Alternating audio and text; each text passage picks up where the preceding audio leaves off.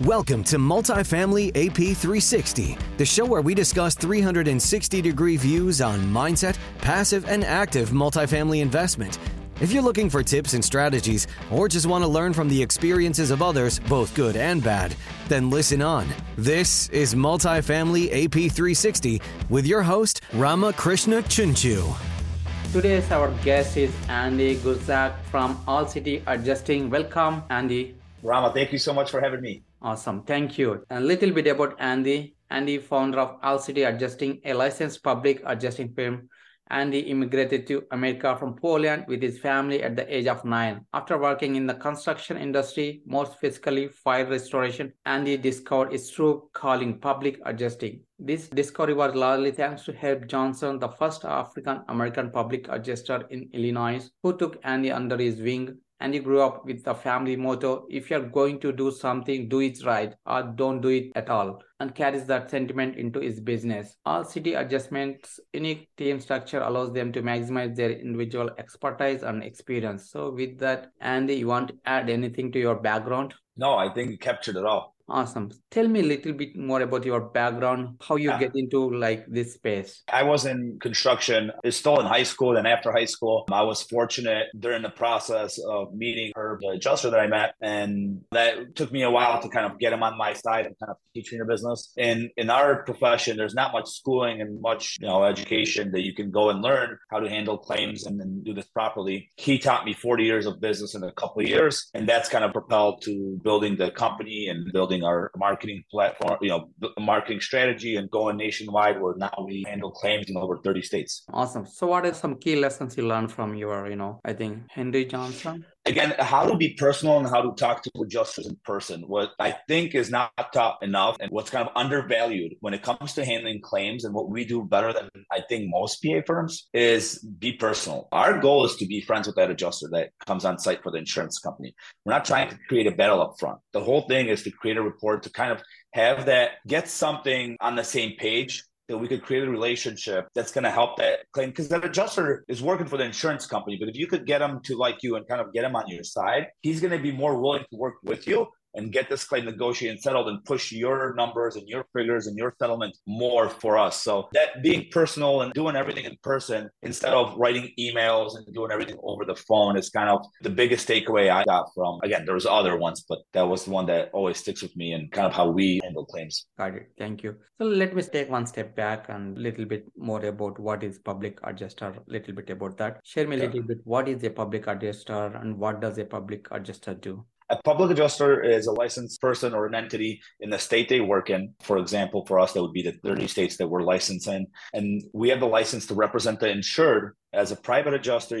They call it the licensing as a public adjuster, but it's technically a private adjuster, someone that advocates for the insured and the insured only against the insurance company. So when it comes to property damage or bulk claims, we represent the insured. We negotiate the claim. We can interpret policy language and do everything that pertains to that claim against your insurance company and get a max settlement, push the claim quicker, make sure there is no denial, make sure there is no delays on the claim process. Thank you for clarifying that. So what kind of asset classes you guys covered? Correct. Our specialty is large loss.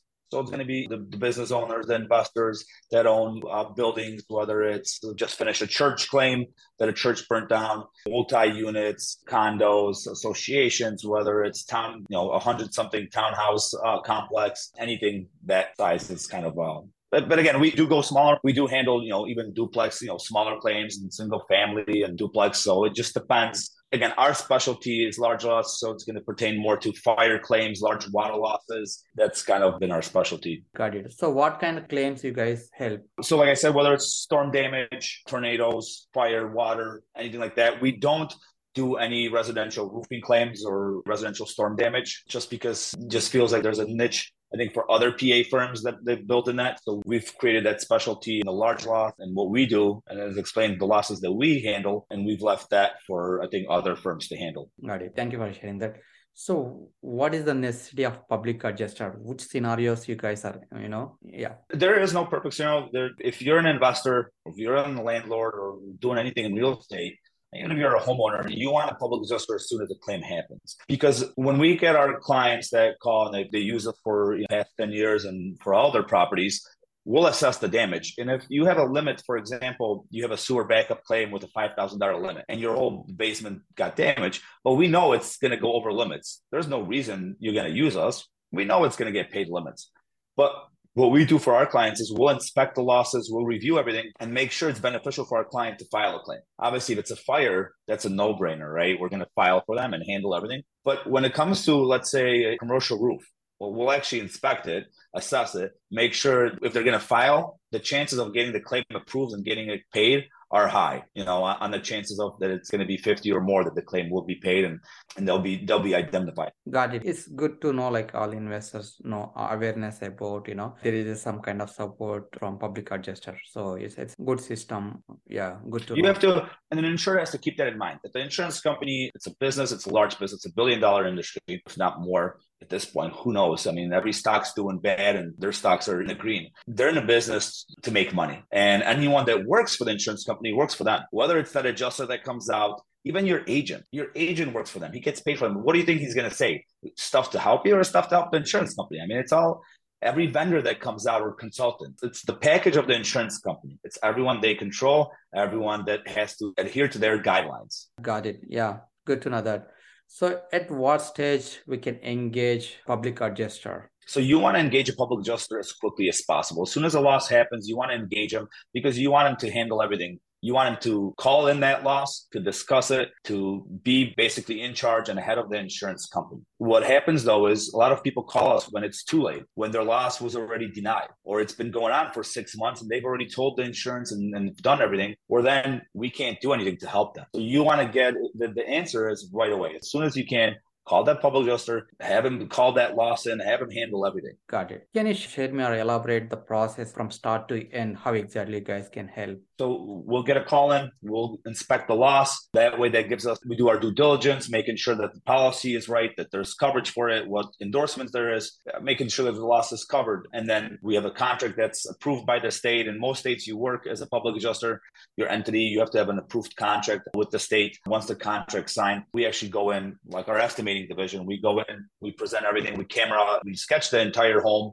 or the entire business. We put our estimate together, present everything. Then we have supportive documents that go with our estimate. If there's personal property like a business, let's say the business burns down, all the tools, everything burns down. We have a team that goes in and inventories everything, puts it on a list, prices it. We just actually finished the list today. That's kind of happens a lot. And then you have loss of income from your property, right? We have a forensic accounting team that actually adds up all the numbers, that does all the math to present the numbers. Because again, you want to present everything to the insurance, right? The burden of proof is on the insured, not the insurance company. It's not their job to determine how much they owe you. It's your job. So what is the typical timeline for all this process? Yeah, that's hard to say because each loss is so different where you'll never have the same loss happen again. No.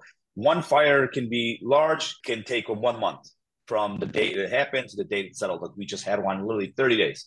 Then another one that's much smaller, much easier is taking 4 months because the insurance is just delaying it, prolonging the process, switching adjusters and using tech to delay a payment. Got it. So you guys will cover all over the US or how exactly? Like right now I am in North Carolina. Yeah, right? Ramos. So right now our license is in 30 states, but as we grow and with our clients, we're trying to expand into every state. There is a couple of states that don't license public adjusters, but majority of them do. Got it. So besides your company, so your Yes, sir. company covers 30 states. How about like other remaining states? If they have some issue with the public insurance, what option they have? If we're not licensed in that state, there is public adjusters licensed in that state, and you have to do your due diligence on who you're going to hire. But you can call references and you can ask people if they ever used one. But if you call our firm, we've grown with our clients. So if we have a client that has properties in every state, they'll say, hey, Andy, we have these properties in this state. Can you guys reciprocate your license, get a location? So we've grown with our clients, basically. So as they've grown their portfolio, we've grown our business and opened more locations. Got it. What is your typical fee structure? Our fee structure starts at 10% when we start from the beginning. There's a scale for large losses that actually goes down as the loss goes up. And then for losses where we get called in, and let's say the claim's already been ongoing for a couple months and they've offered something, then we might charge a higher fee, maybe 20, 25, but only on anything else we would recover, right? So it's insured has nothing to lose because it's basically free money. So anything extra they would get with our company, we would charge on. So then it's usually a higher fee. It's a lot more work and makes the claim much more complex. Got it. There's no upfront fees, right? There's no retainers, no upfront fees. It's literally contingent. So that's why we do our due diligence, because we want to make sure we can actually bring value to our insured. Because if we're going to spend and do all this work, we want to make sure we have the highest chance of getting our client paid and making sure we get paid as well. Thank you. So how many cases you guys handling per month? Per month, we're doing 50 to 70 claims. Can you share me a little bit more about the data, like what type of claims and what size of claims? So majority of our claims is are going to be large loss. I would say 60% of our claims are going to fall in the 50 to 150, and then everything else is going to be above that. Got it. Thank you. Share me any best experience so far from, adjusting. Yeah. I'll tell you one we just finished. We're almost done wrapping it up. There's a church that was sold that our client purchased that was turning it into a kind of a school church, same situation. Had an offer of close to $800,000. Thought it was a good offer, but something didn't seem right. Reached out to our company. We just got a call. We brought the claim up to 2.9 million, almost 3 million. So he went from 800,000 to almost 3 million, and we know that claim is going to settle around 3.2, 3.3 is where we're going to probably see that close. Can you share a little bit more details about how exactly helped from 800K to 3.2 million? Yeah, of course. You have to know experience. You have to know construction. You have to know the material that's being used. You have to understand what it's going to take to bring that building and that client to pre-loss condition, right? Can you just spray everything, clean it? Correct. But is that going to put the insured back to what they had before the loss? No, it's not. So putting that into detailed estimate with supporting documents and having the knowledge and the team of experts like we do, it makes it easy to support our case and actually get the claims paid and paid for that large amount of settlement. Got it. How much you guys charge for that? Yeah, it's 10%. Got it. Thank Correct. you. So again, the client was already offered 800,000, thought it was a good offer. So you have to think now he's over 2 million in money that he never expected. Awesome. And would you also share any complicated scenario that you guys handled? Of course. We had one where the insured was, I think, 6 or 8 unit, and this was in Tennessee. The insured's loss, I was an investor, his loss was denied. They said it was a sewer backup loss, and the insured had no coverage for sewer backup.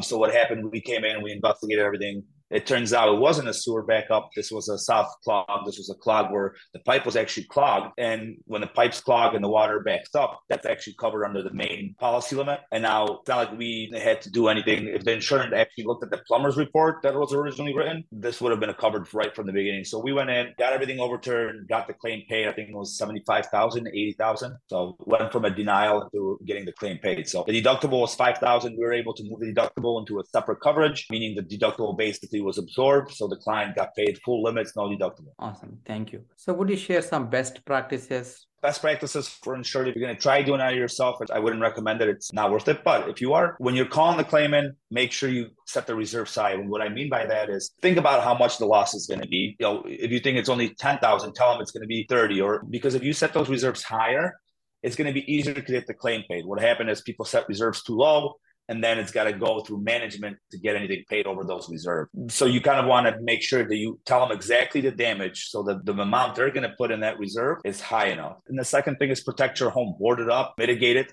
It's your duty as the insured to mitigate. If you don't mitigate, if you don't clean up, if you don't protect the property from damage, that's easy denial for the insurance company. That's an easy way that it could just say, hey, we're not going to pay for this. Thank you very much. So what's next? So what you're planning for next 2 to 5 years? So the goal in our company is to keep growing organically, opening up in more locations, being able to serve more people, but also creating an educational platform. And that's kind of the route we're going next, is to create an educational platform for new adjusters to help getting their licenses, help them educate on how to handle claims properly. And that's kind of what we've been working on in the background. Got it. And good luck with that. Thank you. I appreciate it. Yeah, let's shift towards a personal side. Share me any personal habits that are helping you to be successful. You know what? Don't watch any news. Don't watch any TV. Read more, educate yourself. YouTube's a great tool, but you have to be careful because on YouTube, most of the videos are for clicks. It's not actually, there's nothing there to educate you. Books is I think my greatest escape, and how I've learned and built the business is books. And surround yourself with the right people, right? The wrong people will literally make you go broke. So if you can surround yourself with the right people, the right mindset, you'll be well off. Awesome. Share me any one personal learning or any one decision that you took that impacted your life positively. I think moving out of my comfort zone, we moved out of state with my wife for investment reasons because we bought investments and the investments made sense, but it also took us out of our comfort zone, living in the area where we knew everyone, family and stuff. And when you go out of your comfort zone, you start to think differently and do everything differently because you're on your own. You don't have that kind of parachute, right, to catch you that if you fall, you know that you can't, right? So you're on your own. And that kind of makes you stronger and think differently and see the world differently, I believe. Awesome. So you are a novel reader, right? So share me any books that impacted your life. I mean, I have a list of books. One that I liked a lot that kind of put me on the radar of reading more books was The Slight Edge, called The Slight Edge. I think it's Joel Osteen that wrote the book. It's very good. The Alchemist, The Four Agreements. Lily just was talking about this one book. Really just finished this one, The One Thing. Really good book, especially if you're like me where you're ADD all over the place and you can't focus and you got so many ideas.